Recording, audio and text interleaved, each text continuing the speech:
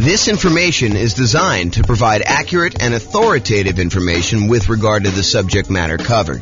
It is offered with the understanding that the presenters are not engaged in rendering legal, accounting, or other professional services. If legal advice or other expert advice is required, the services of a competent professional should be sought. Welcome to the Corpus Christi Real Estate Investing and Real Estate Financial Planning Podcast. Learn all about investing in real estate in Corpus Christi, Texas, with a combination of real estate financial planning and modeling with numbers specific to Corpus Christi, plus syndicated, more generalized recordings of live and pre-recorded real estate investing classes, not all of them specific to Corpus Christi. Be sure to stay tuned after the podcast for a message from our sponsors. Well, good morning and welcome, everyone. I am your host, James Orr, and this is a special class. I don't know if I've taught a class on hard money and private money for real estate investors before, ever as kind of like this combined topic. And it's been a long time, I think, since I've taught a class on hard money and private money, and specifically private money. In fact, I pulled out some resources that I had from a long time ago that I'm going to share with you today, and hopefully you'll like those. So we're going to get started, go over in hard money and private money for real estate investors. So in previous classes, I'm going to try to not cover a lot of the old stuff before, but I'm going to tell you that we have entire classes on a lot of these sections, and there's one last section I think that we've got coming up as well. So the most popular financing options for real estate investors are going to be this kind of group on top, this conventional financing, which I think is like 60-something% of most of the loans that get out there. FHA, which I think is the next largest group. VA, which is the next largest group after that. I think, and that's around 10% of all loans are VA loans. Then when you got USDA and portfolio loans, and the portfolio loans are the ones you get usually when you get above 10 loan limit, and or if you're doing some more unusual things with those. So those are the kind of big group of the most common financing things that you're going to do. And we have lots of classes on those. We've got classes on low down payment, no down payment, conventional financing. I've got a whole separate class on VA financing, a whole separate class on the portfolio loans that we just did. And then you've got this whole secondary group of all of the, I don't know if I'd call them miscellaneous, but they're all these additional financing options that we have covered in some parts and probably need to cover in other parts. And so there's the whole creative financing family, which includes like owner financing, wrap financing, or buying a property subject to the existing mortgage, loan assumption, the lease option, lease purchase, kind of rent to own family, the agreement for deed, the bond for deed, contract for deed, installment land contract, like all those things there. So there's that whole creative financing kind of family of different financing options that are available. And then today we're covering private money and hard money. So we'll go into some detail on those. And then you've got using home equity lines of credit, life insurance policies, self-directed retirement accounts, buying properties for all cash, and then bringing in partners that are usually using one of these other forms, except you're not qualifying for the loan yourself. So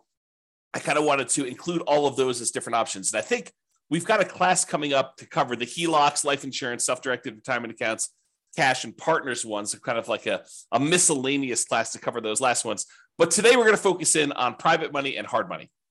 And I'm going to start with hard money.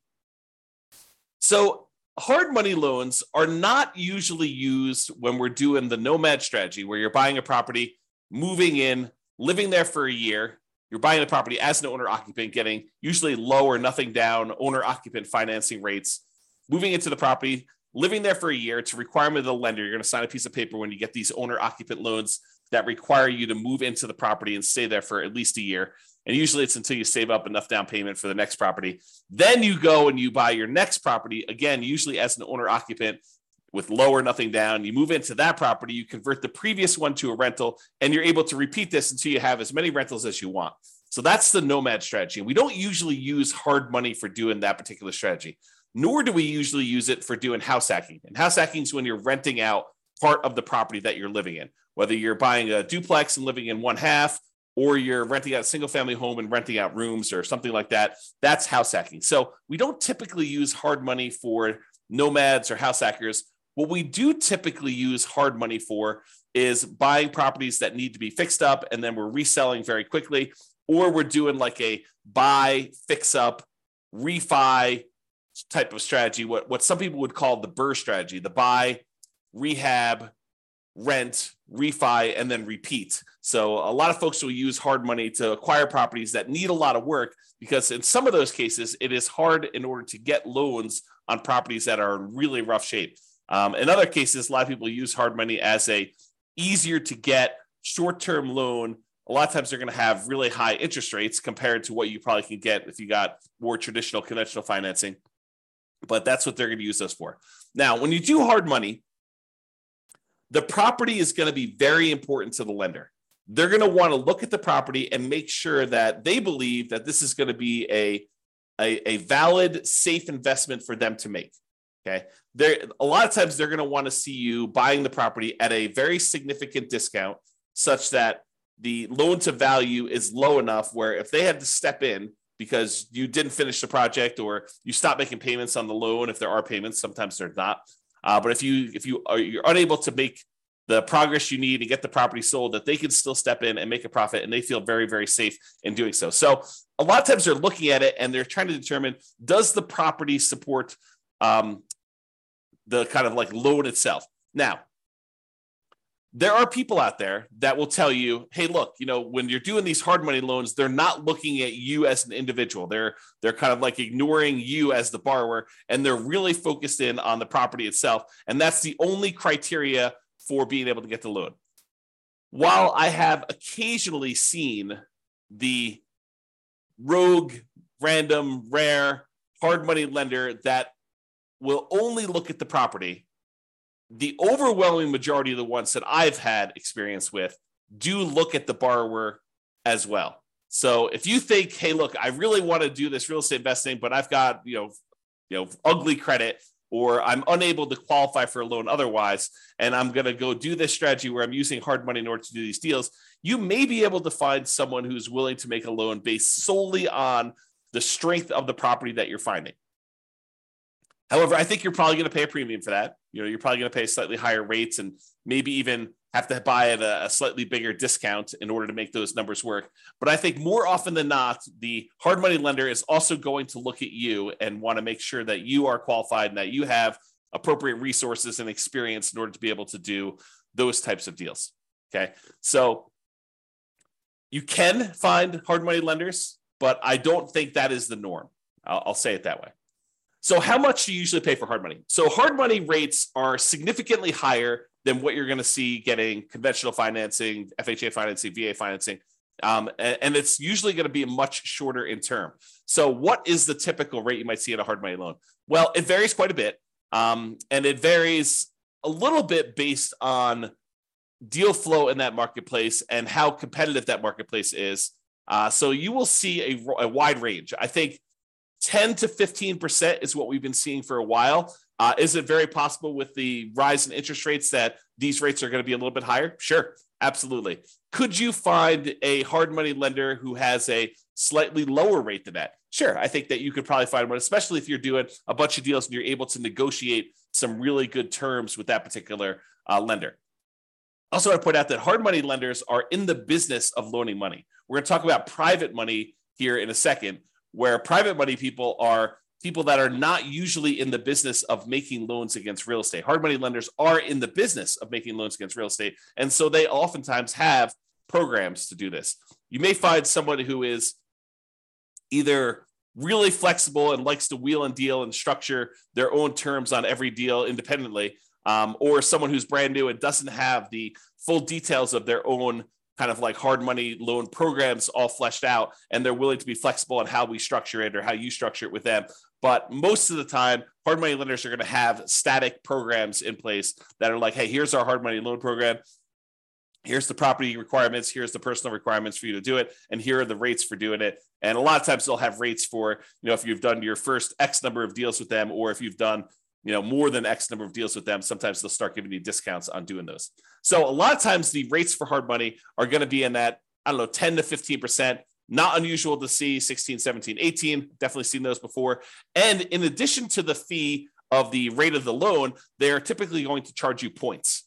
And a point is a percent of the loan amount that you're borrowing. So If you're going and you're getting a $100,000 loan and they're charging you 2 points, then they're charging you $2,000 in addition to the interest on the loan in order to be able to get that loan. And I don't think it's unusual to see, 2, 3, 4 points on those. There are some hard money lender companies out there that they are going and raising money from people in the general public, and the people are the actual funders of the loan. That's where the money is coming from. But the person out there seeking the kind of investors to put in the money for the loans, and then the real estate investors who are buying the properties and they're putting them together, sometimes they will collect the points on the loan. It's a relatively common way to set this up, although not the only way to set this up. But a lot of times they'll say, hey, look, the 15% interest that we're charging you for the loan, the background investor who actually has the money is the one coming in and giving us the money, and they're getting paid the 15%. And then the 3 points or the 4 points or the 5 points or whatever, that is what I'm paid for going out there and putting you two together and coordinating this and overseeing it and managing the process. So that is a common way that we sometimes see hard money lenders set up doing that. Now, these rates can change over time. So you may go out there and be finding 12% today or 15% today or 17% today. And you may find that over time that these rates can vary up and down depending on supply and demand in your marketplace. Hard money loans are often shorter term loans. They're typically not going to be a 30-year fixed rate financing type of situation. Although I've seen some hard money lenders offer like a longer term, sometimes like 2 or 5 year program where they're using hard money loans in order to fund sort of like a shorter term, midterm, I guess it's more of a midterm rental property where you're able to acquire the property, rent it out for a year or two, let things kind of settle in season, and then you're able to kind of replace that loan with some type of longer term financing. But the overwhelming majority of the hard money loans, especially ones that people are using for fix and flips or doing the BRRRR strategy, are going to be in this 3 to 12 month range. And for those of you that are doing the BRRRR strategy, my understanding is that the exit financing requirements have changed recently, and now they are requiring that you actually season the property for a full year. So you'll need to have this hard money loan in place for 12 months to be able to get your kind of like 30-year fixed rate financing on the way out in most cases, unless you're getting creative and using some type of unusual portfolio financing where they're not requiring that in the midterm. Okay, so a lot of times they're going to be shorter term loans, like 3 months on the really short side. 6 months is really common from what I've seen, and I don't think it's unusual to have 12 months. Some of them will structure these things so they'll be like, hey, look, it's 6 months.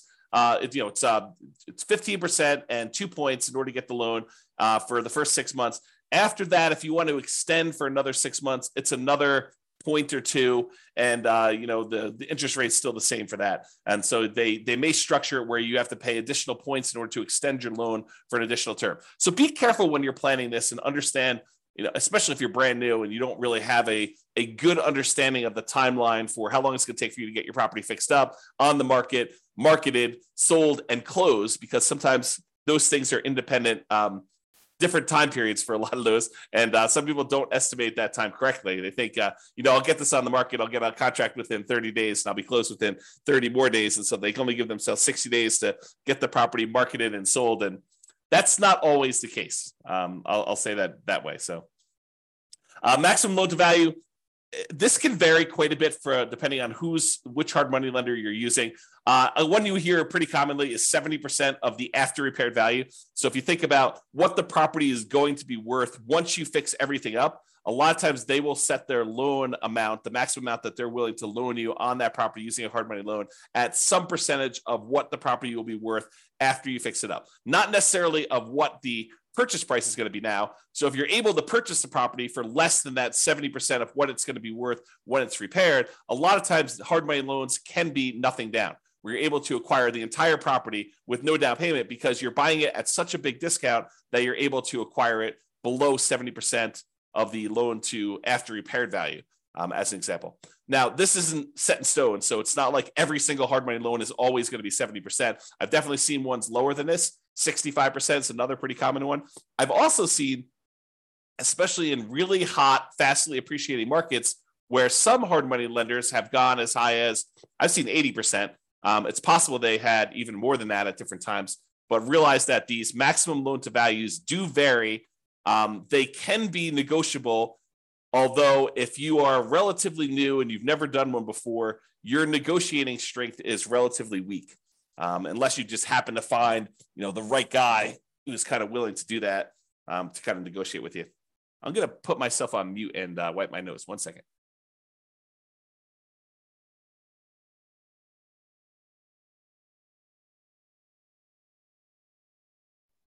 Okay, I'm back. Sorry, I had to wipe my nose there.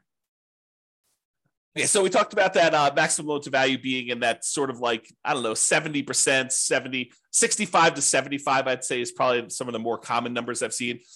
Now, can you usually borrow the money to purchase the property plus the money to borrow for repairs? And in some cases, yes. But again, you have to buy the property at a low enough price where the lender is willing to include the money for the repairs. It's not like you could buy the property for less than 70% ARV, and then in addition to that, they will loan you the extra 10% you need in hard costs in order to do the repairs on the property.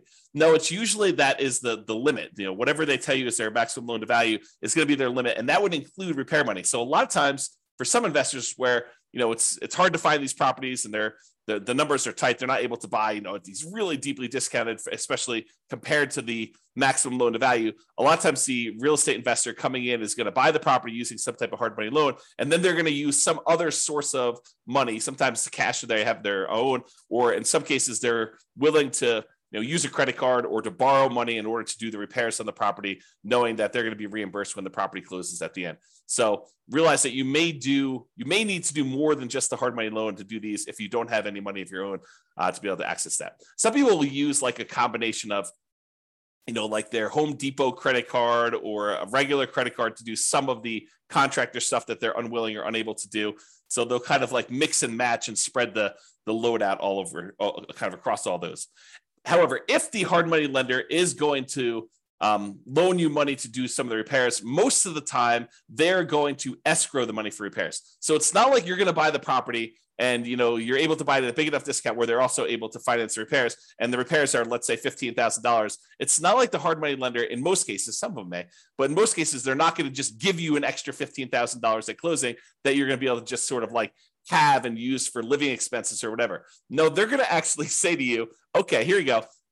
We gave you the money to buy the property. Now go ahead and do this amount of work in stage one, and then we're going to review that work was done, and we will release the money to pay for the work that was done. So they'll kind of like do it in stages, make sure that you got the work done. Then they will release the money for you to pay your contractors and buy your supplies and stuff. And then they'll say, okay, now do stage 2 work, and they'll have all that done. And sometimes there's a stage 3, or sometimes there's not. Like basically you have to like escrow the money. They set it aside in a special account for you, and they hold on to it until you need that money, until you've proven that the work is done, and they can release that money for you. So realize that's a pretty common thing when you're doing these hard money loans for doing the buy, fix up, fix and flip, or doing some type of buy, rehab, rent, refi, and repeat sort of strategy, the BRRRR strategy. Okay. Let's see here. I think right now we are seeing, and this is very market dependent, but typically we're seeing more money than deals right now. There's more money on the sidelines where they're looking for higher rates of return than there are deals to fund. And so that typically puts downward pressure on interest rates and loans and stuff like that. Again, this is very market specific. I'm sure in some markets there are more deals than there are money out there. And with the rise in interest rates and the alternative things that people can invest in and get a good return on their money, maybe there is less money seeking these hard money loan situations than there was in the past. So realize that could change over time as well. Now, another thing about hard money loans is that sometimes they could be used in conjunction with other financing.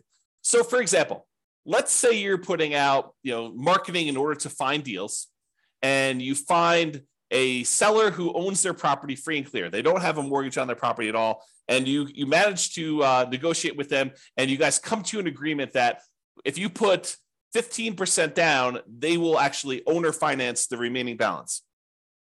So one thing you could do is you could come in, you'd have to negotiate this, of course, but you could come in with a hard money loan, put 20% loan to value, first position, hard money loan on the property at whatever it is, 15% and 2 points, where then you're able to get 15% that you're going to give to the seller as the money that they require down in order to do the owner owner financing type situation. And then you've actually pulled out 5% in this example as cash that you can use to hold the property, make monthly payments while you're getting it occupied, do any fix up that is required in order to get the property where it needs to be, do some marketing, maybe even pull out, in some rare cases, a little bit of your profit when you acquire the property to kind of fund your marketing, to reimburse you for the marketing you paid in order to get the deal done. So you can use hard money loans as a way to put down payments in conjunction with maybe some other type of creative financing. Now, are you going to be able to do what I just described if you're trying to do like conventional financing or FHA financing or VA financing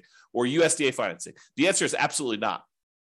So the only way you're able to structure this, where you're able to use a hard money loan in first position and have the seller be in second position, is with some of these creative financing deals like owner financing, or probably not even if you're doing subject to, although I guess you could get creative and structure these with subject to or wrap financing, but they're a little bit less obvious to do.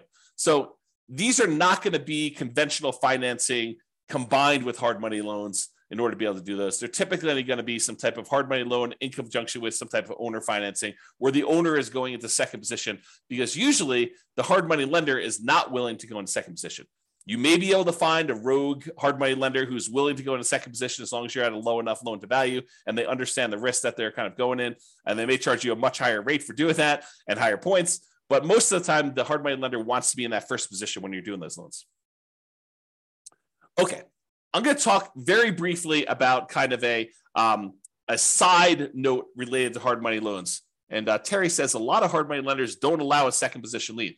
Yep, I think that is true, Terry. If the loan to value is low enough, though, there are some hard money lenders who would absolutely be willing to be in first position with a very low balance loan. For example, you have a $200,000 property and you want to borrow $40,000 on that thing, and you want to use a hard money loan to do that, and the seller is in second position. I think a lot of hard money lenders would allow you to do that. Again, it's negotiated. Not everyone is going to do it exactly like that, but you're right. There are some that will not allow a second position, especially if it's a high second position. Like you're borrowing 70% loan to value and they have you put a 30% second there on there for the rest of the money. That's probably not going to fly. Okay, so let's go off on this side note. So on the side note about real estate investors, some real estate investors, I'll say, and it's more than just like onesie twosie. I think there's a good percentage of folks. Some real estate investors aspire to eventually be hard money lenders.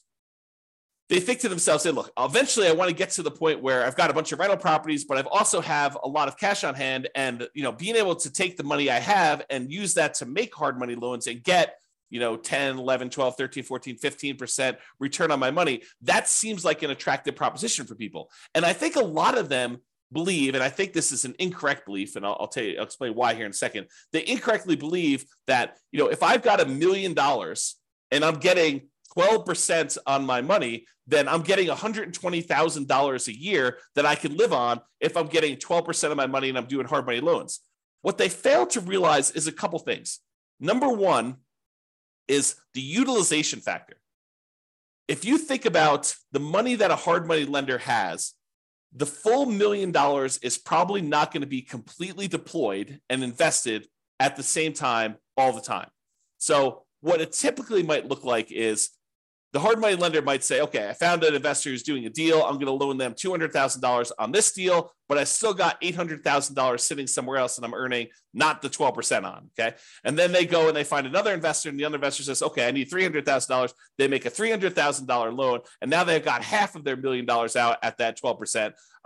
But then they still have this other $500,000 that is not earning 12%. And so they're not really earning 12% on their full $1 million at any given time. Then another one comes along and they have $200,000 more out. So they have $700,000 out, but then the first one gets paid back. And so they no longer have that $200,000 out. So now they have $500,000. And then, another investor comes along and they want $600,000, but they don't have $600,000 now because they only have $500,000 left. And so there's this problem of, how much are you utilizing the $1 million or whatever you have as your kind of like investment portfolio for making these hard money loans? And most of the time, you don't have all of it out at all the time.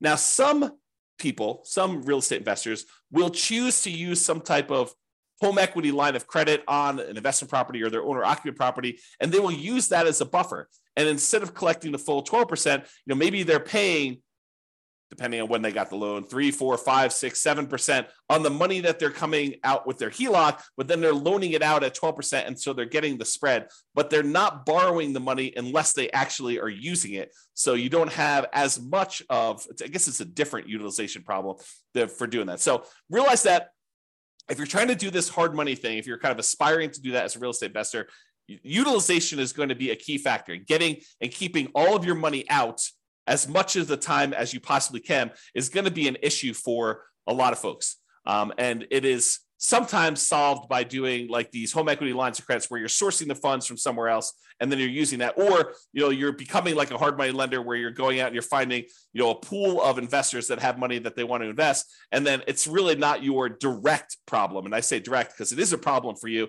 that your clients don't have their money kind of out and invested all the time, and then you're kind of using your uncle who has $1 million. You're saying, hey, uncle, you've got this home equity line of credit for $1 million. Why don't we, loan this money out to someone at, 12% or 15%. And you're sort of like overseeing the deal and finding the real estate investors who need the money for the hard money loan. And maybe you're collecting the points and maybe you're participating in the percentage they're earning or not. But then your uncle's borrowing the money at 5% and he's getting 11% and you're getting 1 point, like there's all these different ways to structure it where you're going out there and you're starting the business of doing this.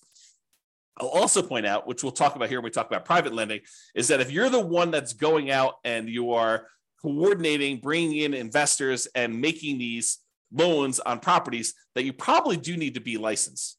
And the licensing may vary. I'm not an expert on licensing by any means. I did talk to my own personal attorney, and I chose to get licensed with the state of Colorado when I was raising private money. It actually was a special license. It's a mortgage broker dealer license where we're generating, we're able to create security instruments, basically loans on properties secured by real estate, and you're finding people who want to borrow or loan the money for you. So realize if you're doing this thing where you're doing hard money loans, you're becoming a hard money lender, you probably want to get licensed or at least have a consultation with an attorney to find out what the attorney recommends you get licensed, if at all, in your particular market.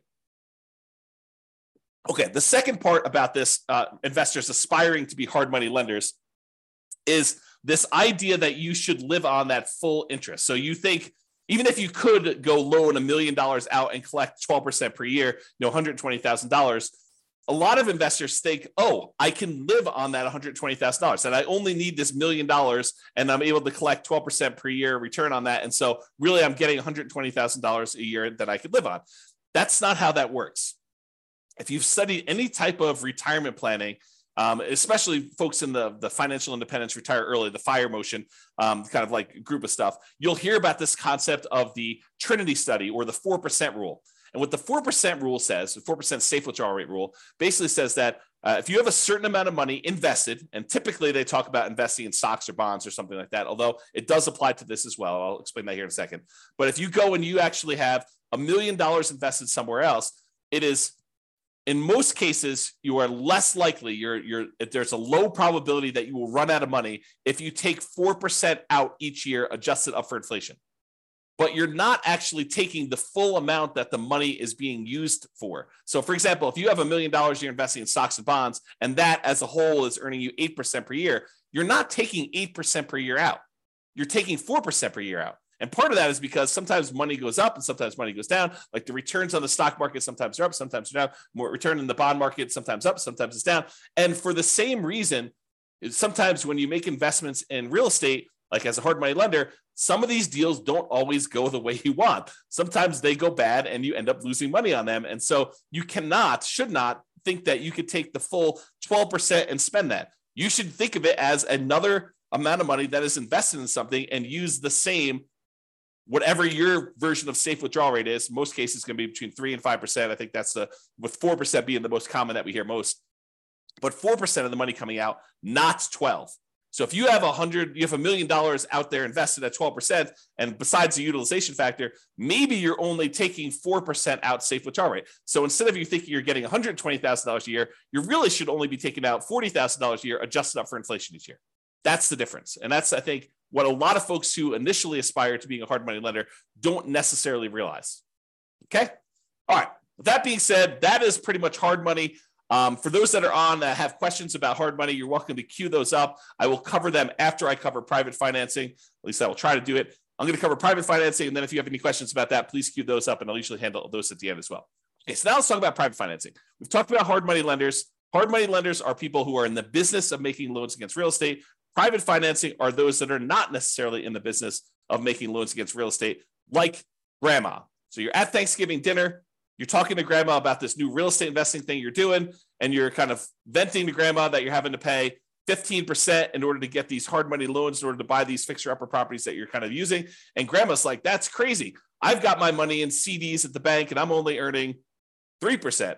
And she's like, why don't I loan you the money and you could pay me 6%? And it's a lot better than you paying someone else 15, and I make money too. And you're like, grandma, that sounds like a great plan. I'll go ahead and use you in order to do my loans in the future property. And I don't have to go use this hard money lender anymore. And it's cheaper for me and it's better for you. Okay. So that's the idea behind private financing. We don't typically use these for nomads or house hackers. If you're doing that nomad strategy or the house hacking strategy, most of the time, you're going to want to get these 30-year fixed rate, long-term financing loans from the bank to do this. You could use private financing, but most of the time we're getting a bank to loan us money at these really great interest rates to do that. So not typically used for nomads or house hackers. It typically is, excuse me, let me clear my throat 1 second. I'll mute myself again. Okay, I'm back.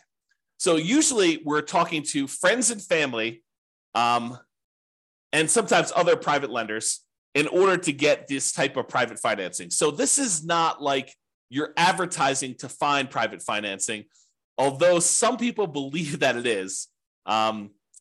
So most of the time, this is going to be people that you know. You're going to be out in the street, and you're going to be talking to them. They're going to say, what do you do? And you're going to tell them, I flip properties. And they'll be like, oh, that's super interesting. What do you do here? And you kind of explain to them, well, I go find these really, these properties that need a lot of work. I usually bring in somebody who is, looking to get a better return on their money. And I use their money in order to, buy the property, and I pay them a really good return on their money. And I do the fix up, and then I sell the property to a family who really wants a really good, nice property in their market. And they buy that. And then I pay back the lender who did the money with some interest on it. And they're really, really happy. And I help the family, I help the lender, and I kind of do that. And as you describe this, they're either thinking to themselves, that's awesome. I would like to do the fix and flip myself. Or sometimes they're like, well, how much are you paying to do your loans? Because I've got money to invest. And that's how you tend to find, it's oversimplification, but that can be a way for you to find these kind of like private money loans for doing that.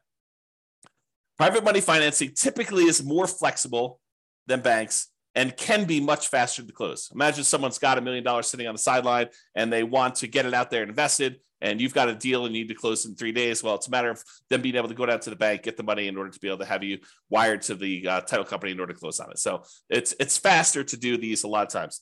The relationship is extremely important when you're doing these private financing. It's really their trust with you is going to be a major factor in doing this. Unless they're sophisticated and they're analyzing the deal and underwriting the deal themselves, most of the time they're trusting that you are going to take care of them, that you're the expert, that you know what's going on, and that you've qualified this as a good deal, and that you personally are guaranteeing the loan and are going to pay them back. Okay, so that's really why the relationship is still important there. So your financial statements is probably still important. However, they may never ask. Okay, but they may ask you, hey, have you done these before? You may see like the normal range of questions that someone who is skeptical about giving someone that they know at different levels. If it's grandma, she probably knows you pretty well, but this could be, a coworker or something like that who but doesn't really know you super, super well. So they may ask you some questions about your financial situation in order to qualify for that. What is the typical range for private financing? It's all over the place. It's whatever you can negotiate, but I think in that kind of like 4 to 8% range is probably in the ballpark, probably more toward the higher end with interest rates going up. And this can change over time. As money becomes more expensive, people feel less compelled to move to do something like this when they can get 5% in a CD. So if we see CDs go up to 5 or 6 or 7%, then, they may want a premium over what they can put in the CD and get as a return on that. So the range can vary. It's completely negotiated between you and the private financing person. But, typically in that, 4 to 8% range can be there. And I think over time you find cheaper money, right? You go ask the first person, they tell you 10, and maybe you use 10 on a deal. but you're constantly looking for someone else to borrow the money. And when the next person asks you kind of like, how much are you paying? You tell them 9. And if you find someone who's willing to do 9, then you start using the 9 person, you stop using the 10 person, and you kind of work your way down until you find more and more reasonable money over time. And some real estate investors will actually, they'll have money out on deals, especially if they're using private financing for more of like intermediate term deals instead of doing like 3 or 6 months or a year. Maybe they have got like a 5-year term on their money. And if they've got lower money than what they currently have out, they will replace it and pay the old person back. So for example, let's say you have a deal where you've got money out and you can have that money out for 5 years. And let's say it's at 7%. But then you're talking to someone else, and you're telling them, okay, we're probably loading in the 6.5% or 6% range if we're doing these hard money loans, or the private money loans rather, for the next 5 years. And they're like, well, I've got, $500,000 I'd like to place right away. And you're like, okay, well, I can replace you. I can replace someone who've got a little higher financing. Are you okay with that? And you kind of work it out between all of them. And you replace the higher 7% ones with now 6.5% or 6% money. And you're able to kind of like do that. Now, the other thing you could do, this is like part of the negotiation strategy if you decide this is a way you'd like to operate, but you could tell people, look, I've got, $500,000 out right now at 6%. If you want me to place your money right away, it'd have to be good enough for me to be willing to pay off that 6% one and have your money out there. They may say, well, I'd be okay with 5.5 as long as you're using it right now and you're going to keep it out there for 5 years. So you negotiate the terms of whatever you're willing to do. And then you could kind of use the existing financing you have in order to improve your position and kind of do that money there. Okay. With that being said, I want to warn you about something, and I want you to understand why this can be potentially problematic and why we're specifically talking about it with private financing. So sometimes you will go find a private financing person who is wanting to loan you money where they don't need the money right away. They don't need the return right away. They're kind of like okay with getting a really good return, but they don't necessarily need the cash flow right now.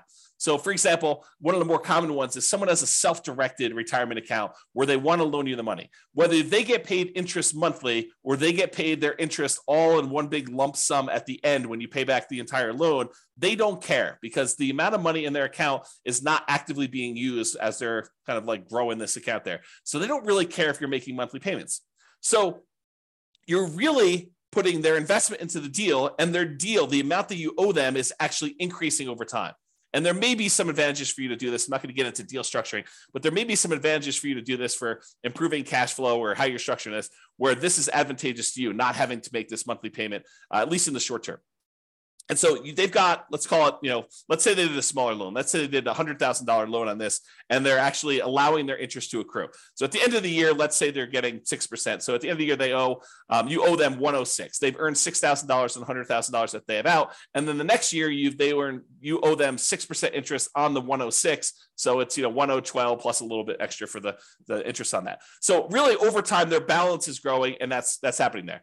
And then eventually you decide to replace the money that you owe them with another private lender. And you go and you pay back this $100,000 original loan plus the $6,000 in interest plus the, let's call it $7,000 interest in year 2 plus the $8,000 in interest in year 3. So you're paying them back their initial investment plus the returns that they earn. And you're doing that with money that you're bringing in from the outside from another investor coming in. What does that sound like to you? It should sound like a Ponzi scheme, because you're actually paying off the previous investors, their initial investment, and the return that they've earned with new money coming in from another investor. So it should sound like a Ponzi scheme to you, because that's what a Ponzi scheme is, right? And then a person who's coming in, they're collecting money and they're paying out the returns and stuff by another investor coming in. So you inadvertently, without really thinking you're doing some type of Ponzi scheme, you actually came in, you said, okay, we structured this great loan. You're happy getting, the amount of money you borrowed and some interest on it. And we're allowing that interest to accrue, which is totally fine. There's nothing wrong with that in of itself. And then over time, you're like, okay, now you want to get out of this loan. And maybe it's as innocent as that, right? They call you and they're like, hey, look, I finally need this money out. And you're like, hey, no problem. I'll replace you with another one of my private lenders. And you come in and you bring in another private lender to pay off that $100,000 plus whatever they own. Now you've inadvertently kind of like formed this Ponzi scheme situation where you're paying off an old investor with a new investor and you're paying them their actual returns using that. So you got to be really, really careful that you don't structure this, and get advice from an attorney to avoid this situation if it comes up for you. You know, if you're, and even the idea of replacing the loan is kind of on this borderline edge of this Ponzi scheme, right? Like you're taking one investor's money and you're replacing it with another investor coming into the deal. So definitely talk to your attorney and make sure that you feel really comfortable with the way that you're structuring these and you're doing that. So that's what I wanted to warn you about. It's kind of like this concept of inadvertently setting up a Ponzi scheme to do this. And we don't usually see it as much with commercial lenders. Maybe the commercial lenders don't care. Maybe, it probably is, now that I think about it, it probably is that the organizations that are going to come after you for doing these Ponzi schemes, they're trying to protect the public, not necessarily a commercial lender who is making these conventional FHA, VA loans where if you do a refinance there, they're like sophisticated institutional type of people that know about these loans. But someone who's a consumer on the street, they're trying to protect the consumer. It's a consumer protection law and situation in that particular case. Okay. So I wanted to cover that in case you never thought about it that way. If you decide, hey, I really want to do this real estate investing thing, and this idea of going out there and finding friends and family, people that I know, contacts that I know, and raising money in order to be able to accelerate my ability to do deals, if you're going to get really serious about that, you may decide to go out and start talking to people in a more formal process rather than just off the cuff at Thanksgiving dinner. You're like, hey, look, I want to tell you a little bit more about, what I've been doing. And, if you want to, I'll sit down and I'll walk you through exactly how this all works. And maybe you form like a little PowerPoint presentation, or maybe you put together a little PDF, or maybe you decide to go talk to them about, like how your deals are structured and what the deal looks like that someone could come in and do. So eventually, if you plan on doing this more than just like a off the cuff, one-time deal with Uncle Joe or grandma, and you decide you want to go out there and make this part of your business, you're probably going to you're going to want to formalize this a little bit more. So I will share with you, for the folks that are kind of like got access to the recordings and stuff, I will share with you an old PDF.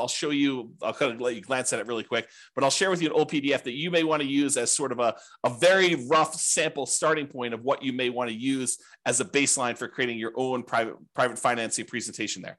Now that I've said that, and you're going to start getting more serious about raising private money and going out there and doing this repeatedly, I want to talk to you about just the tiniest bit, because I'm definitely not qualified. I'm not an attorney, but I want to talk to you a little bit about soliciting and licensing.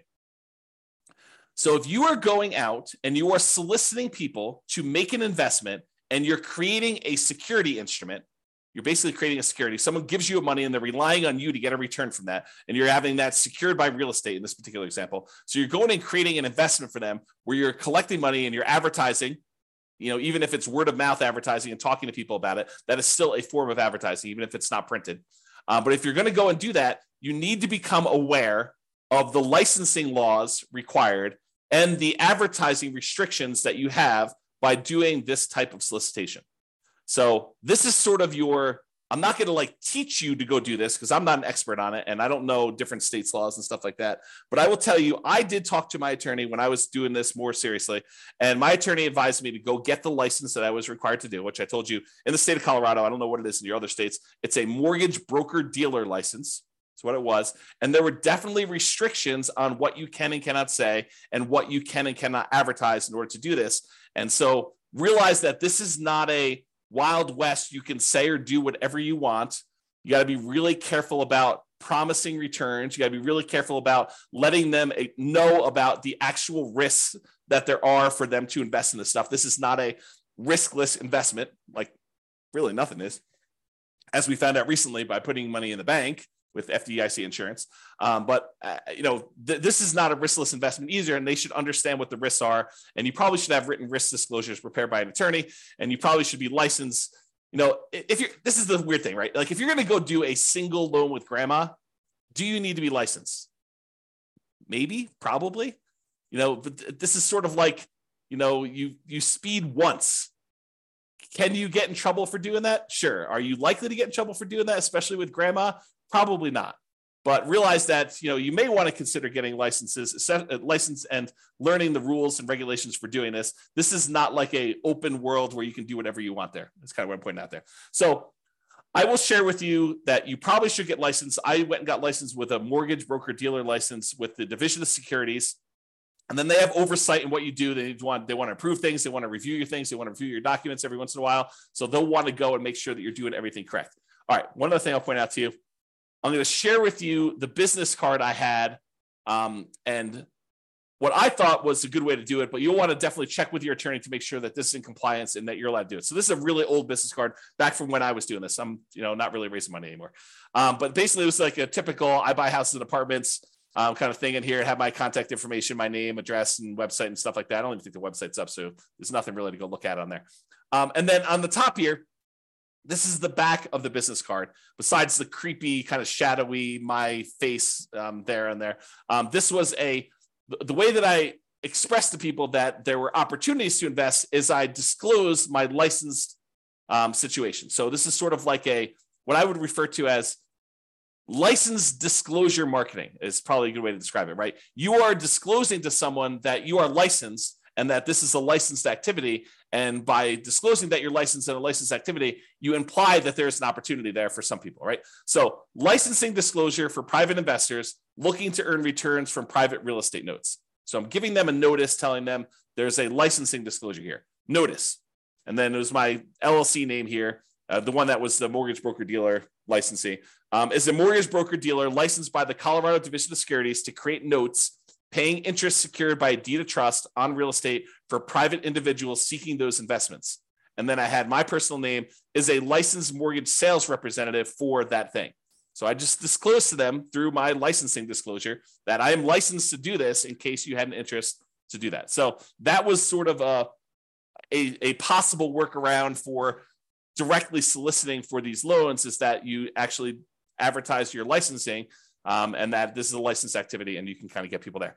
Okay, so this is a kind of like really quick, big picture overview. I realize you can't see all this stuff, but this is all of the things in my private lender program, kind of like PDF that I would hand out when I'd sit down with someone to talk to them about doing private loans. It's a 25-page document, and you can just kind of get a glance at what's going on there. But I will upload this to the place where I'm going to post the video recording. So if you are accessing that, look for the link if you're watching the recording after the fact or whatever it is there.